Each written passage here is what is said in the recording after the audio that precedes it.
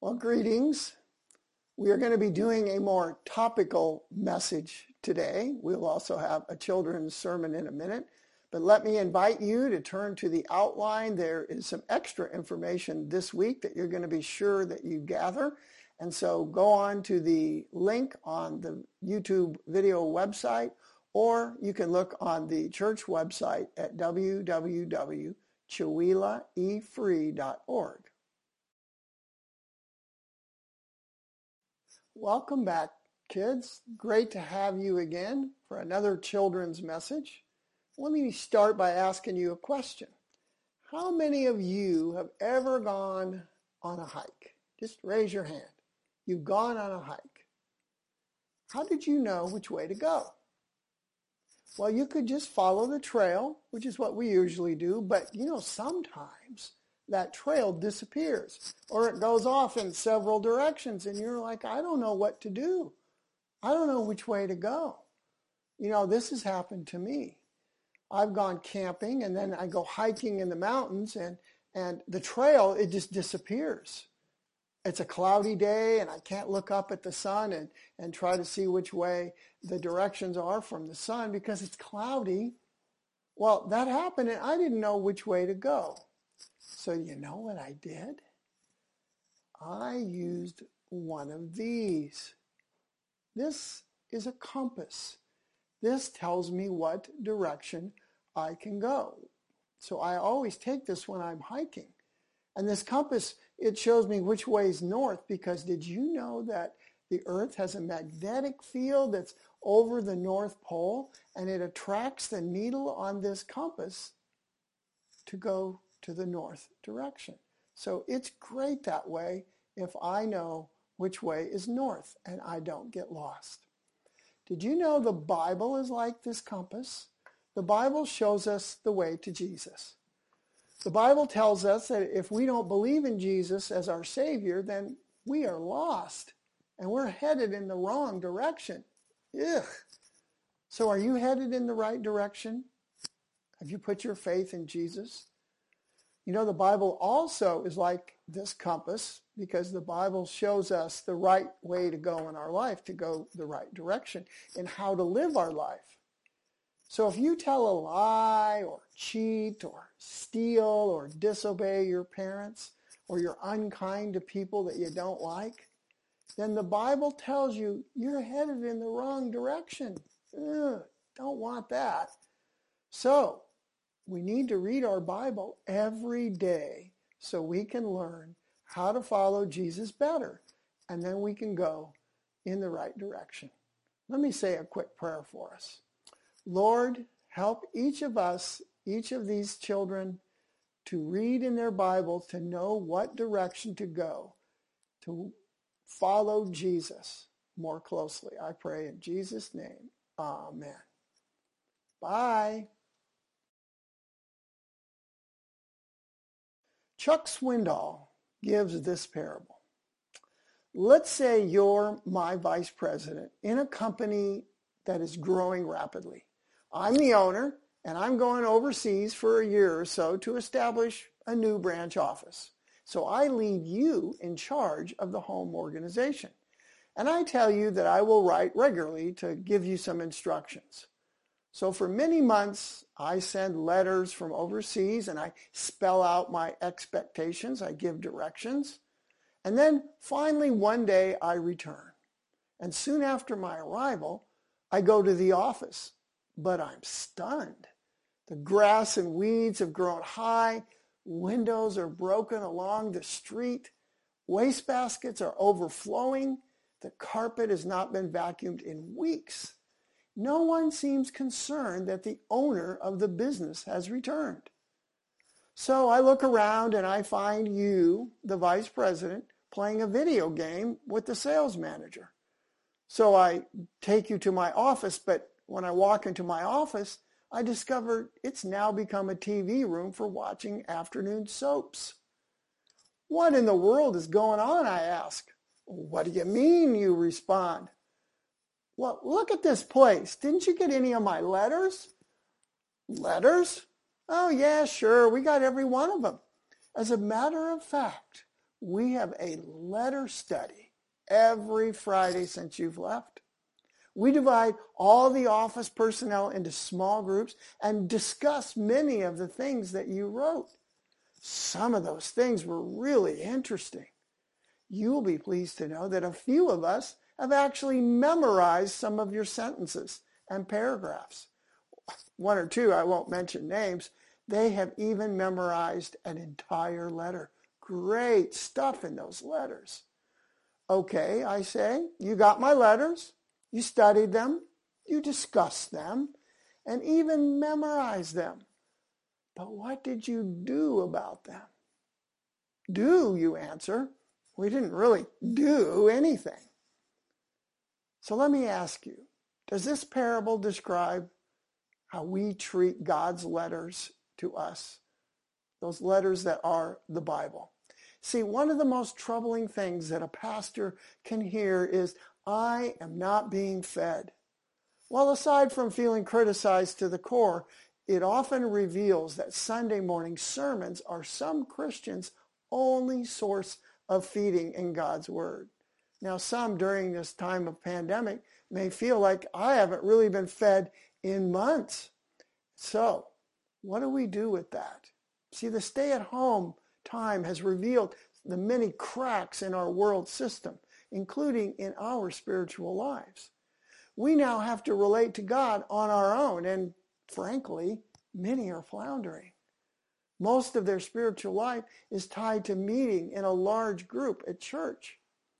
So how has your alone time been with God these last 2 months? Are you daily feeding in God's Word? Not just reading, but feeding. And do you know how to self-feed? Well, I want to offer some ideas on how you can interact with Scripture and feed yourself. So the name of this message is Feed Me. But let me begin with our attitude about the Bible. Which is your view of the original Scripture? Which of these three statements is closest to how you look at the original Scriptures that were written thousands of years ago? A, Scripture is a great literary work of morality and stories that teach principles of religion. How about B, Scripture is inspired principles from God with some errors in the details. Or C, Scripture is God's Word without error that used individual personalities of human authors. So, does our view of Scripture really matter? Does it matter if the Bible is divinely inspired or not? My answer is a resounding yes. Otherwise, how do we know what parts we can trust?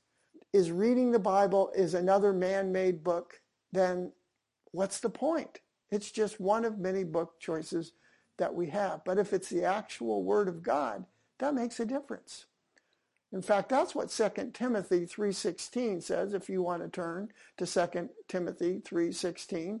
The first part of that verse says, all Scripture is God-breathed. That means that it came, actually, God is the origin and the source of the Bible. It's not just it's inspired like a painter or a musician is inspired. It means God is the actual author and originator of the Bible, and he used human authors to do that.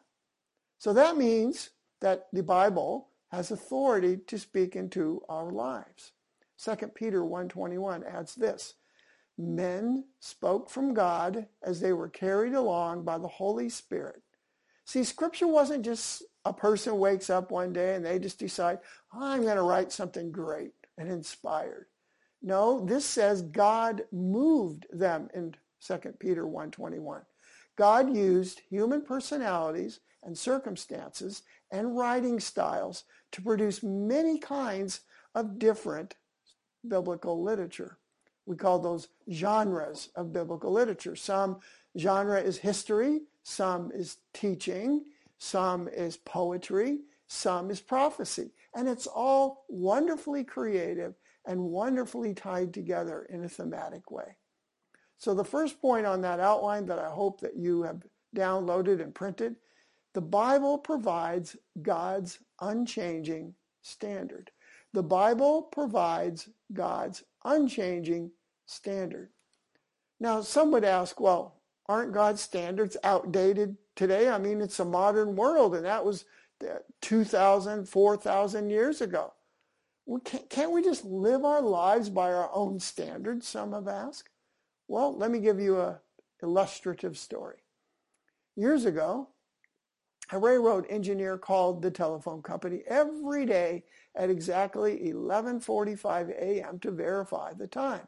That's kind of what we did back then. If you wanted to know the time, you could call a number or even get an operator. So finally, the telephone operator asked the engineer, "Why do you call each day at exactly the same time?" And the engineer replied, "I call to be certain I blow the noon whistle exactly at 12. The telephone operator responded, "Well, how coincidental. I set my clock every day by your 12 noon whistle." So do our standards, do they adapt to what society thinks? Because there are attitudes and behaviors not long ago considered wrong, maybe even a generation ago. But now they're not only accepted, but they're promoted. So when there is no absolute standard, how do we know what's really right and what's true? Things can't just keep changing and adapting as far as standards go. We need something that says these are absolutes, these things hold a society together. So what place does Scripture have in your life? Do you filter all the things in your life through the grid of Scripture? Or do you maybe mix a little Scripture, a little world, put it together and try to come up with something that you think works? See, if Scripture is actually God's very words, like 2 Timothy 3:16 and 2 Peter 1:21 said, if these are God's very words, if this is his love letter to us, then it's the most important thing that you have available to you to read, to meditate on, and to apply to your life for guidance. So, that's our first point. The Bible provides God's unchanging standard. So let's look at our second point in Psalm 119, verse 105. Psalm 119, the longest psalm in the whole of the Psaltery, says, "Your word is a lamp to my feet, a light on my path." Hebrews 4:12 in the New Testament made it a very pointed statement about the Word of God. It says, "For the Word of God is alive and active and sharper than any double-edged sword. It penetrates even to dividing soul and spirit, joints and marrow. It judges the thoughts and attitudes of the heart." Several surveys have revealed, though, how few Christians actually read the Bible regularly on their own. Some common complaints: the Bible's too hard to understand. Well, much of the Bible, it isn't relevant to my everyday life. Or, I read the Bible when I was younger and laid a foundation then. But how can we expect to be spiritually shaped on just one meal a week that is spoon-fed on Sunday morning? So the second point on your outline, the Bible provides life transformation. The Bible provides life transformation. So, how are we to be transformed? See, Scripture, it's more than just information gathering. James 1:22 cautions us that hearing and doing the word were never meant to be separated. Knowledge requires action. Transformation is also more than just observing the do's and don'ts, a list of rules. Scripture also, it does have do's and don'ts, but it also commands us to do some hard internal things, like love your enemy, reach out to your neighbors, give of your resources, which the Bible says are really all God's resources anyway, they're his. Another one, care for the poor, include the immigrant, and focus not just on the outward behaviors, but on your heart. See, transformation reaches into that that hidden part of our heart, that resistant area, and it calls us to painful soul surgery. Transformation calls us to keep growing. Matthew 5:6 says, "Blessed are those who hunger and thirst for righteousness, for they will be filled."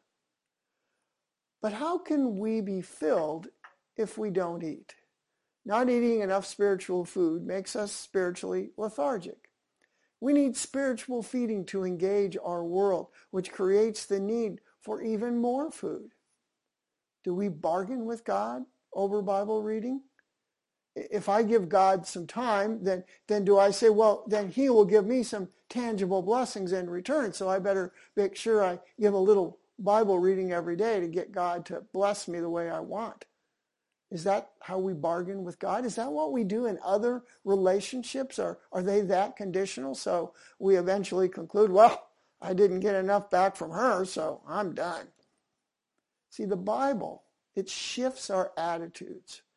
Consider how the church has shifted its view on some big issues throughout the centuries, like slavery, like colonialism, and racism. We have been challenged by Scripture to look into our own hearts and see some very widespread societal attitudes, even worldwide. And the Bible has brought about change.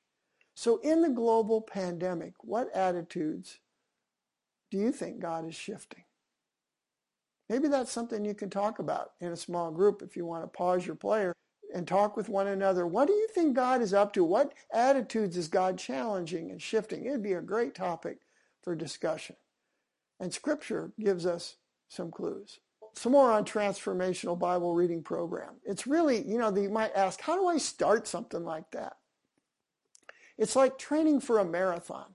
Runners start with small distances and they work up to 26 miles. See, in Bible study, you could just start with a few minutes, say, I haven't done this, how do I do this? Well, you don't go and run 26 miles your first day as a marathon trainer, and you don't have to read, for 4 hours in the Bible. Start with a few minutes and work your way up like the runner training. And remember, it's a journey. It's not a sprint. If you miss a day, it's okay. Show up the next day. And remember this, most Bible insights are not like brilliant flashes of lightning. They're small additions day after day, like putting bricks in a wall of truth. And you can try a variety of different things, different approaches that might work for you. Read a small section of Scripture. Ask God to show you what he wants to teach you. Now, sometimes something reaches out and grabs you out of the text. Other times you don't see as much, but that's okay. It doesn't have to be spectacular every single day, brick by brick. And some people, they underline in their Bible, or they use color markers to highlight a word or a phrase. And let me just say, it's not a sin to mark up your Bible.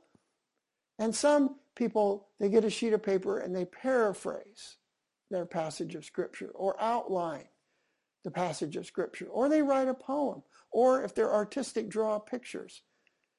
I know many people who journal their thoughts to record their growth, and they write down those insights that they got so they can remember them.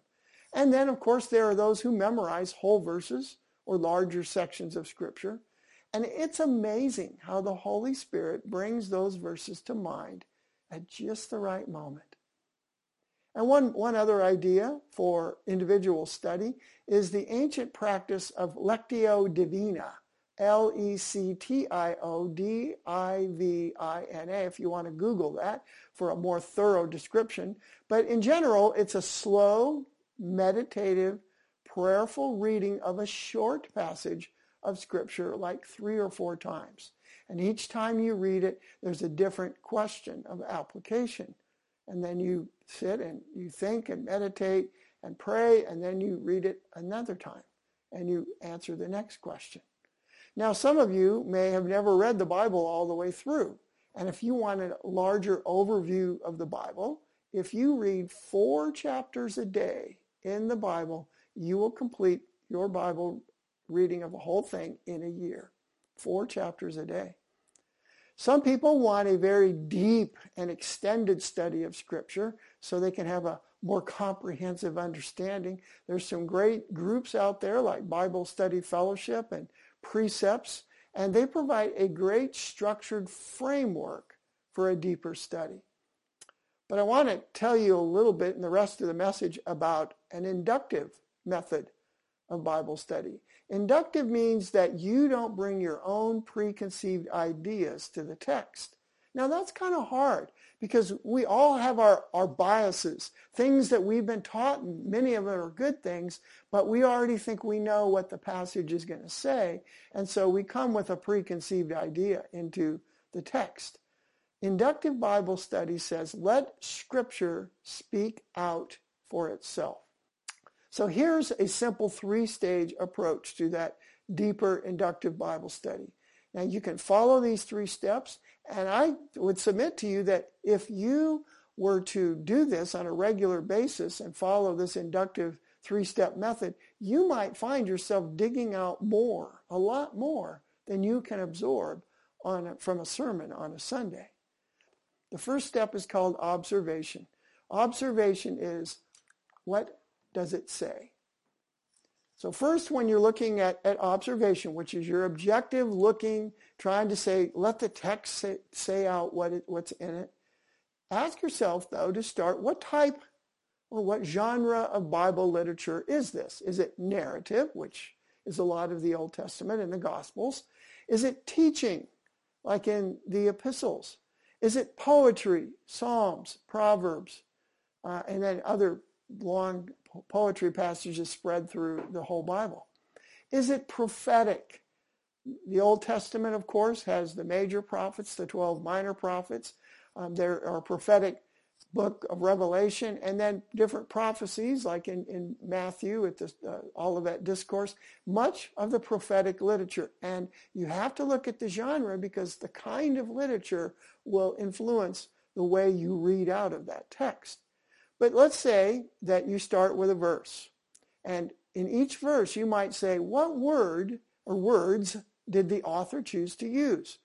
And what does that word mean? And you do a word study to find out what that word means.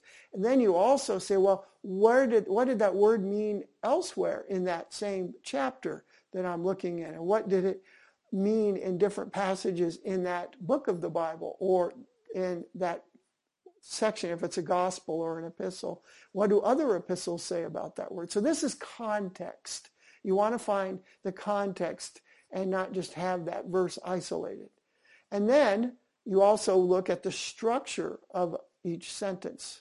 There's a main clause, there's a dependent clause, and yes, we are talking about grammar here. Hope you don't turn off the video when you hear the word grammar, but it helps to kind of put a little outline of what's the main idea of a leading idea of the sentence, and then put the dependent clauses underneath. So let me give you an example. Take the very well-known and beloved verse, John 3:16. For God so loved the world that he gave his only Son, that whoever believes in him shall not perish, but have eternal life. So though John's gospel would be classified in the genre of narrative literature, this particular verse, as a lot of other verses in John, has a teaching idea that's more typical of what you would find in the epistles. So you pick out some of the key words. You know, a key word, and this isn't the only choices, but loved is important because there are different ways love is used in Scripture. What does world mean? How about only Son? It's really one word in the original, but only Son. Whoever. You could look at what does whoever, where else does that appear in John? And believes, perish, eternal life. And you can look further in John to find context for some of those words like love and world and believe. For instance, believe is the whole theme of John chapter 3, really the whole theme of the entire Gospel of John.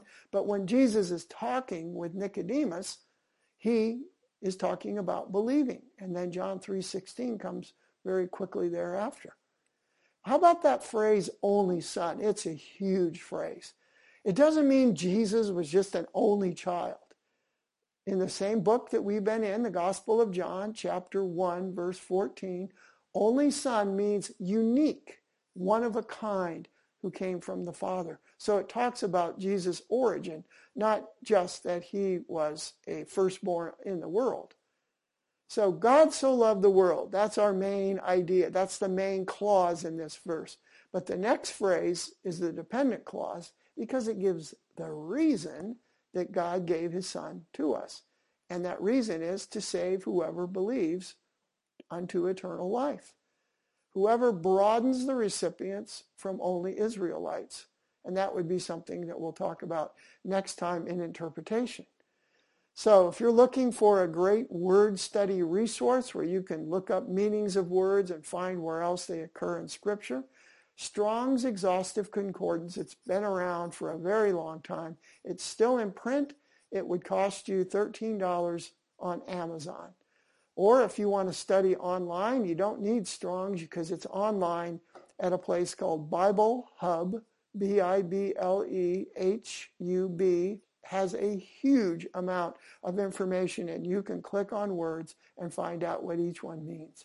So that's observation. What does it say? Interpretation. What does it mean? So step 2, what does it mean? This is a more subjective question to ask. So first you start out when you're trying to interpret these observations that you made and put them together, you say, what was the author trying to communicate to the original audience? And so you might have to do a little study on the background and audience and purpose of the book. But I would suggest as you say, we have this information, that we got to put it together in a framework to interpret it. And the literal, grammatical, historical, and I add contextual method of interpretation, which is what the word hermeneutic means. It means interpretation, is the best way, I believe, to faithfully preserve God's intent in writing that passage of Scripture. Now, some types of Scripture, like poetry and prophecy, they contain figures of speech that must be interpreted a little differently. So you might say, well, what does that mean? Like, for instance, in the Psalms, it often talks about God hiding us under his wings. Literal would say that God is a bird, but we know that can't be true. And so because it's a figure of speech for color in poetry, we know that it captures the idea of how a bird shelters and takes care of its little chicks, and that God does the same for us. So we look at what the original audience would have heard. What are the types of Scripture? Are we going to look at the literal, grammatical, historical, contextual method? But I also think a key step in this stage is to create the main idea of a passage. So the challenge is to summarize a verse, which is easier to just summarize a verse, but you can summarize into one succinct sentence a whole paragraph, a chapter, an entire book of the Bible. You can come up with an idea, a main idea to summarize these things in one succinct question. For instance, John 3:16 could be summarized. God's love provided eternal life to anyone who believes in Jesus.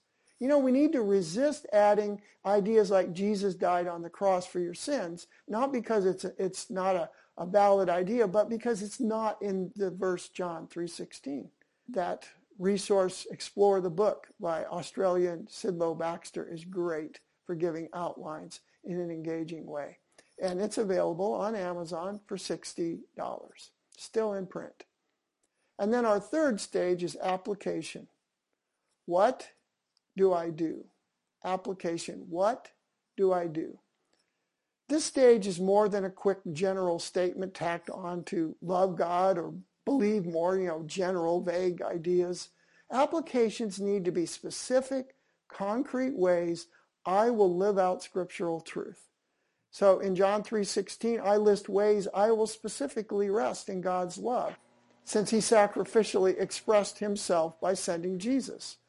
Or maybe since believing is a central theme in John and how we relate to God, I'm going to think of what are some specific ways that I will trust him? What are some particular struggles I'm having that I want to put in God's hands? And in application, I list those specific struggles or weaknesses. See, this is where Scripture is more than academic information. It's principles for everyday life. It has to be more. That's why God gave it to us. Let me close with this story. Richard Dahlstrom, pastor of a Seattle megachurch, writes about meeting a German grandmother when he was traveling in Germany. And this woman had survived the horrific bombing of Dresden in World War II, where untold civilians were killed. Her husband had been drafted into Hitler's army years before and was sent to the Russian front. And at the end of the war, he had no way to get home. And so he had to walk thousands of miles. And it took him a year. I remember stories of those who were in Siberian prisoner of war camps. I mean, it was thousands of miles, and it took them a long time to walk home. No one came and got him. So after the war, Germany was divided, which split her family even further and created still more profound losses. And she asked Richard, she said, "Life has been hard. Do you know what keeps me going?" And gave me hope. She pointed to a large Bible on the table and says, "Every morning on my knees, I meet with Jesus in his word, and he's always given me what I need for the day: joy, wisdom, and strength." Richard offered this insight. He said, "I have serious doubts that this woman woke up those mornings and said to herself, I know I'm supposed to have a quiet time, so I guess I'd better get up and read my Bible." He says, when your entire world collapses, you are drawn to the Bible as a source of sustenance. Do you feel like part of your world has collapsed in these days? Are you willing to seek God and his word for his guidance about how he wants you to respond during this time of pandemic crisis? What will be your plan to regularly study God's word to feed yourself? It will sustain your life going forward. Let's pray. Lord, thank you so much that you have given us your word. Thank you, Lord, that we have a love letter from you that gives us background for how things came to be, for human mistakes, for our own guidance.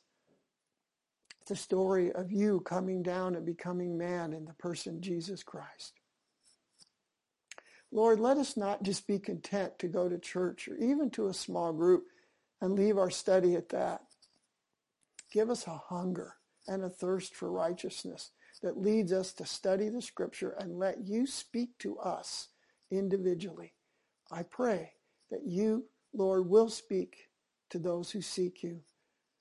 And I pray, God, you would help us set aside the distractions and the barriers to focus on you and your word as you speak into our hearts from your word. We pray in Jesus' name. Amen.